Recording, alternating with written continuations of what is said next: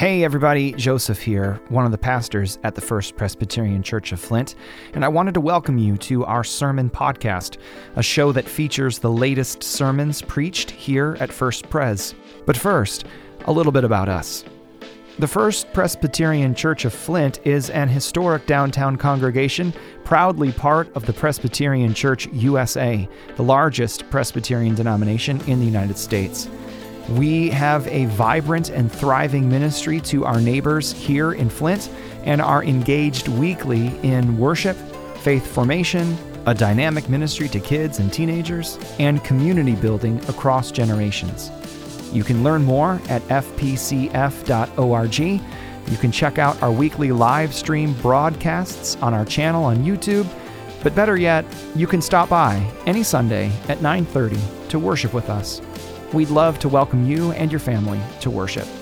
Now, here's this week's sermon. I am the Alpha and the Omega, says the Lord God, who is and who was and who is to come, the Almighty. Let the Church of Jesus Christ say. Amen.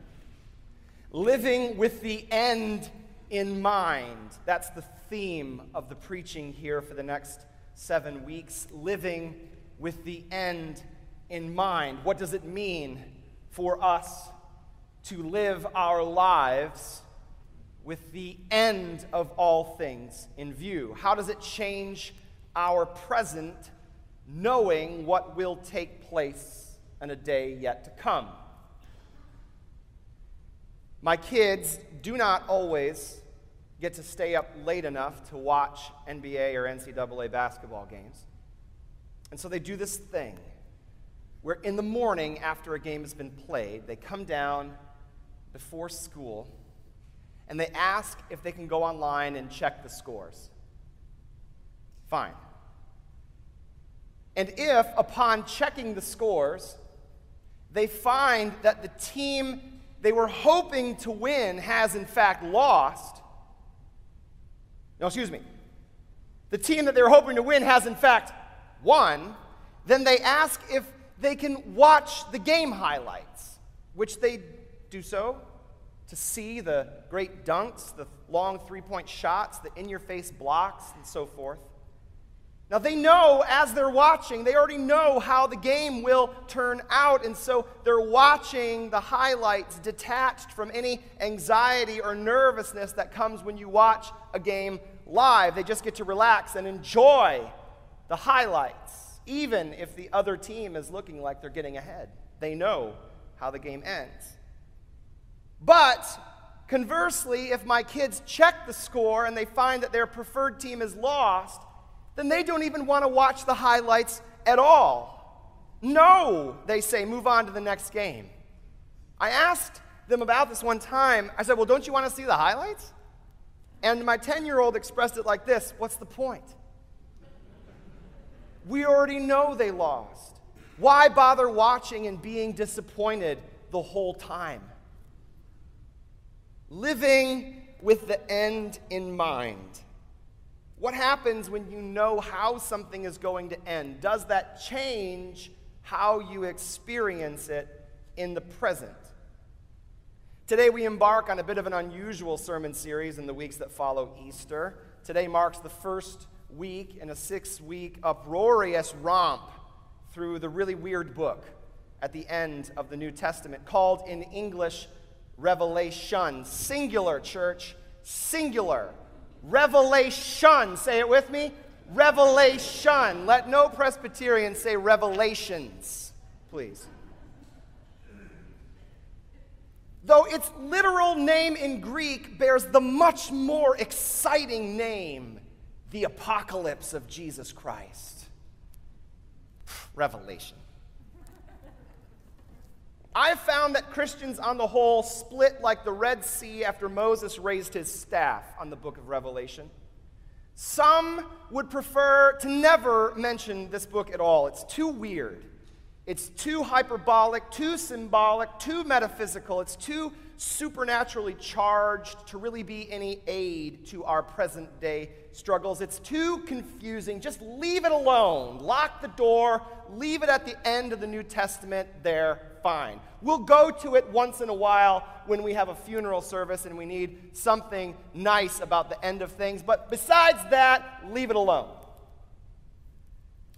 On the other side of the divide are Christians who think that the book of Revelation is the cipher code to help understand every single current event in our world. They treat the book of Revelation like the Da Vinci Code.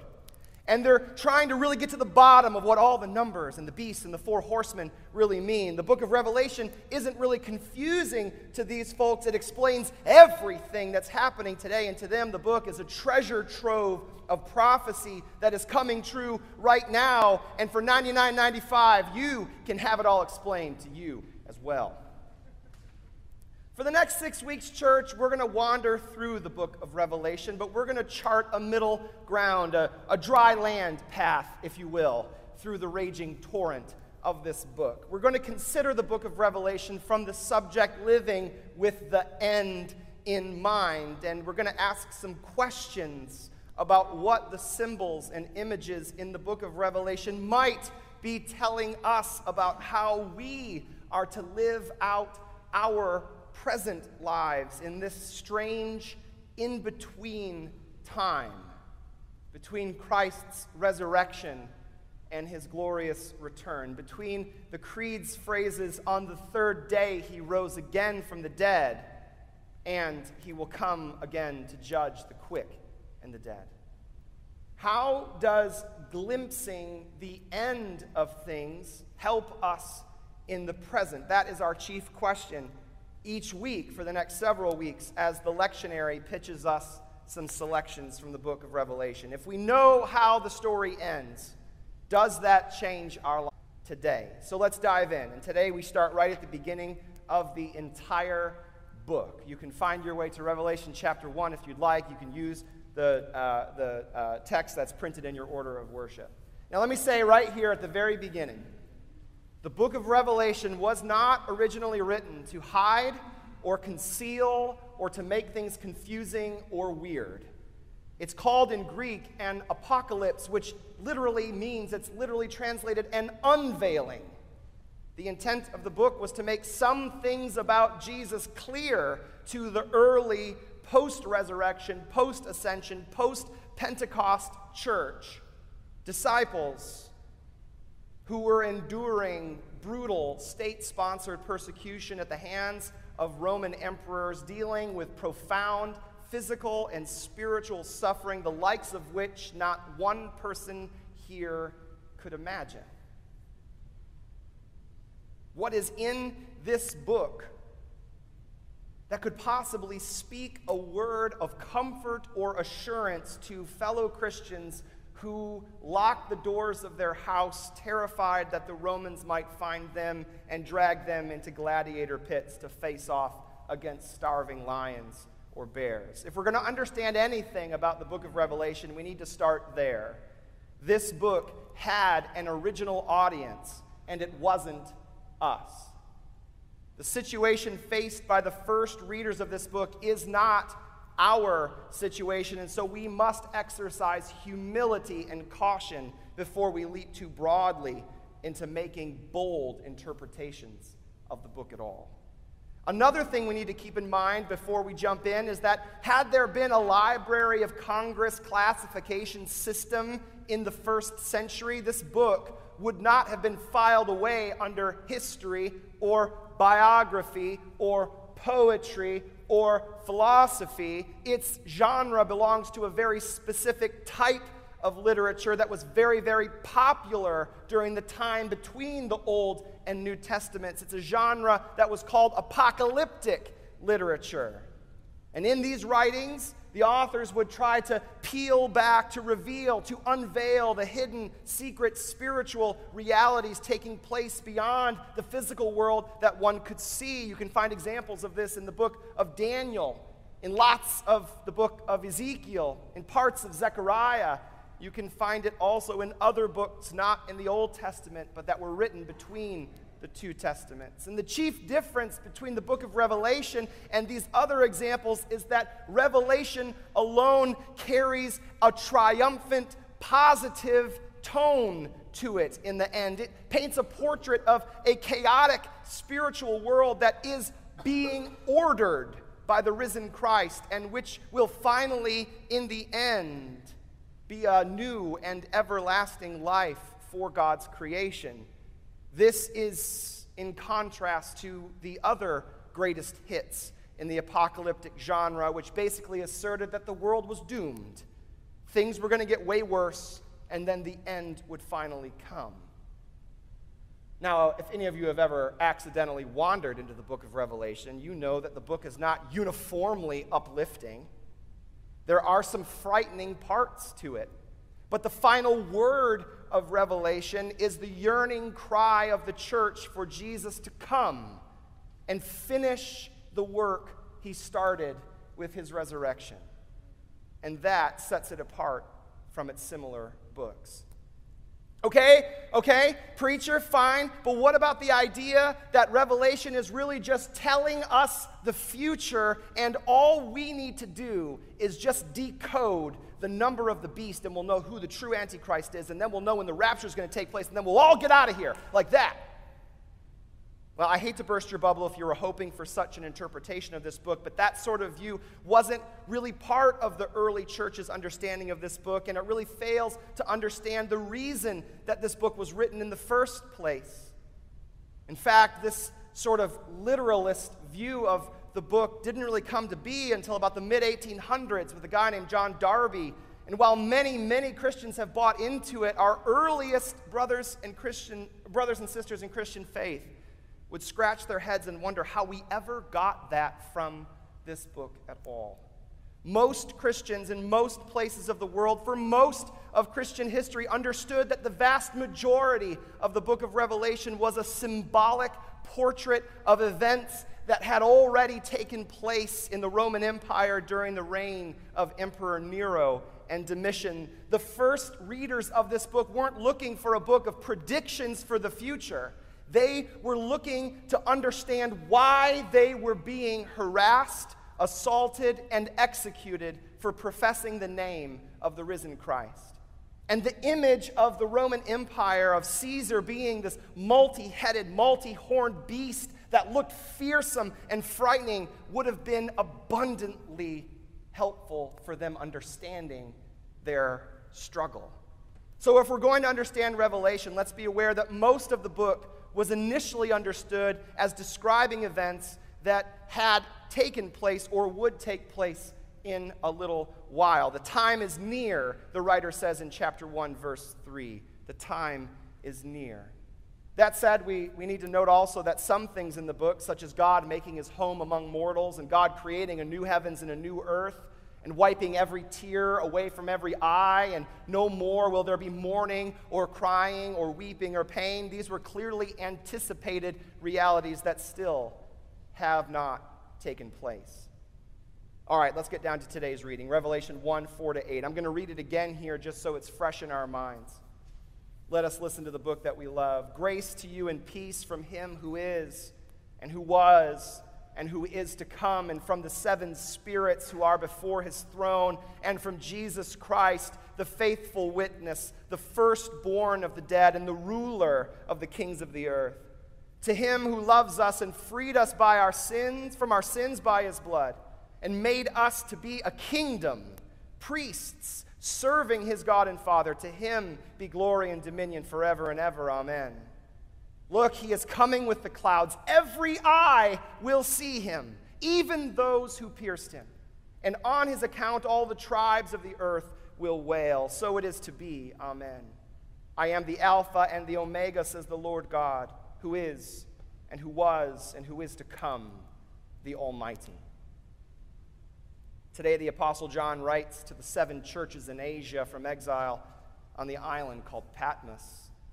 He does not write bland blog posts filled with all sorts of pseudo-pastoral nonsense. He doesn't write them a book with his smiling face on the cover with dazzling white teeth telling them how they can have their best life now. He writes them from his own exile and distress and turmoil, and from the very beginning of this book, he connects their experiences to the real presence of God, the one who is and who was and who is to come. He connects it to the presence of God's Spirit, who is always before God's throne. He connects it to the presence of the risen and ascended Jesus Christ, who he names faithful witness, firstborn of the dead, and ruler of the kings of the earth, to a people who were suffering persecution at the hands of one of those kings of the earth, to hear at the very beginning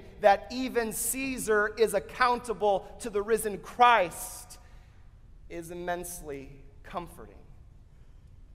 From the very beginning, the writer names the ultimate reality that is always there despite every possible political situation: the triune God, Father, Son, and Spirit. God is always there, never displaced by our warfare or greed or hostility, never to be unraveled by our injustice and terror and suffering, never to be outmatched by our violence and our hatred. God is always present, always near, verses 5 and 6, always the one who loves us and freed us and fashions us into a kingdom, who has ordained each one of us priests in that kingdom that we might lead the entire world in songs of glory and praise. Today is the second Sunday of Easter. Christ is risen.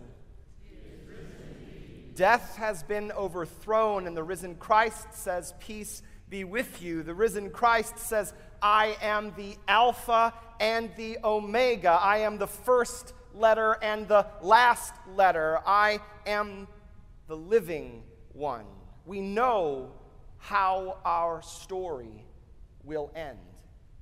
It's the second Sunday of Easter. It's a good Sunday to remember that at the center of our praise and our worship and our singing and our praying is Jesus, who is named the faithful witness, the firstborn of the dead and the ruler of the kings of the earth. Every eye will see him, our text says today, even those who pierced him. We know how our story will end.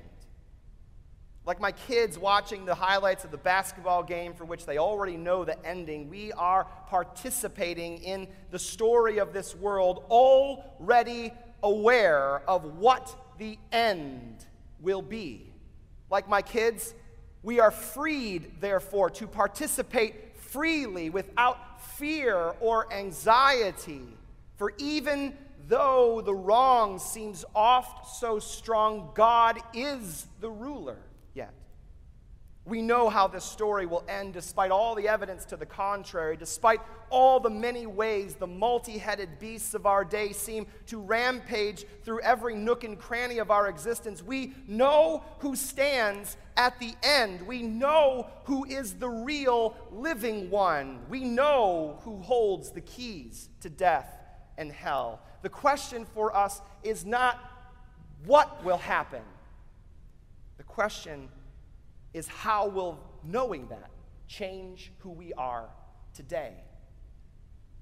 How does knowing that behind and beneath the stories of pain and suffering and betrayal and agony, there is a deeper story of redemption and resurrection and restoration being narrated? How does that change who we are right now? How does that change how we are raising our kids or interacting with our neighbors? How does that change how we practice reconciliation with those whom we have been estranged from? How does knowing that at the end of all things God will wipe the tears away from every eye change who we are right now in the present?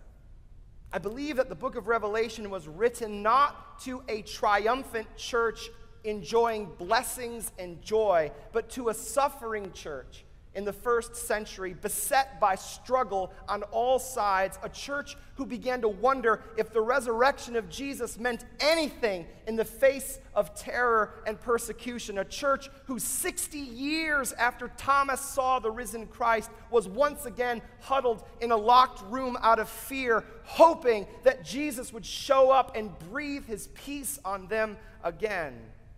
One of the words that is repeated throughout this book is the word endurance. Here is a call for the endurance of the saints, the writer of this book will say twice. This, I believe, is the point of the book, and one of the reasons why I think it's beneficial for us to open our hearts to it for the next few weeks. Endurance, stamina, perseverance, long-suffering, patience. The readers of Revelation were taken behind the scenes of this world that they knew, and they were given glimpses of what was taking place beyond the limits of human comprehension. And the glimpses they were given inspired them at a time of distress to keep the faith from one generation to the next, to continue practicing the way of Jesus for the sake of the world around them, to be ambassadors of God, proclaiming the news that God was reconciling everything in Jesus Christ. And today we are invited to cultivate that sort of endurance, that sort of vision. The witness of John's vision in Revelation is not a rose-tinged one of the world that pretends the world's actually good all the time and that no one is really, really suffering that badly. This book is not dismissive of suffering as if it is not painful or difficult. I look around this room today and I see so many who have brought with them into these pews profound suffering. I see people who have brought with them medical suffering, tragic loss. I see people who have brought deep doubts and wonders. What does Christian faith do to alleviate this deep longing I have for my spouse, for my friend, for my child? I know that there are stories we carry with us here, and we see in the lives of the first readers of this book, brothers and sisters, people who in their own way were asking similar questions. The book does not dismiss human suffering, but rather the vision of Revelation says there will come an end to it. The days of war and violence are numbered. There will be an end to human sorrow and strife. Societal injustice and prejudice is finally going to be chased away forever. Every tear wiped away. Death, no more. Mourning and weeping, no more. All things made new. That is the story that is being told by the one who is raised from the dead. That is the story that was told in the locked room as Thomas found himself confronted with the end of the story made flesh and declared, "My Lord and my God." That is the story, and the story alone, which can fuel our own patient endurance and our commitment to not sit in a locked room, but instead practice resurrection right here in downtown Flint, to allow the good news of what God is yet to do to spill out into our everyday actions. Today, on the second Sunday of Easter, we find ourselves reminded that the resurrection story of God is being written right now, even while the world still feels terror-filled. We are not expecting the end of that story to come in our lifetime or in the next generation, but with all the saints of the past 2,000 years, we will continue as a church to rehearse its ending through our acts of mercy, our radical acts of forgiveness and love, passing on to our children and our grandchildren the truth that abides forever. Christ is risen. Amen.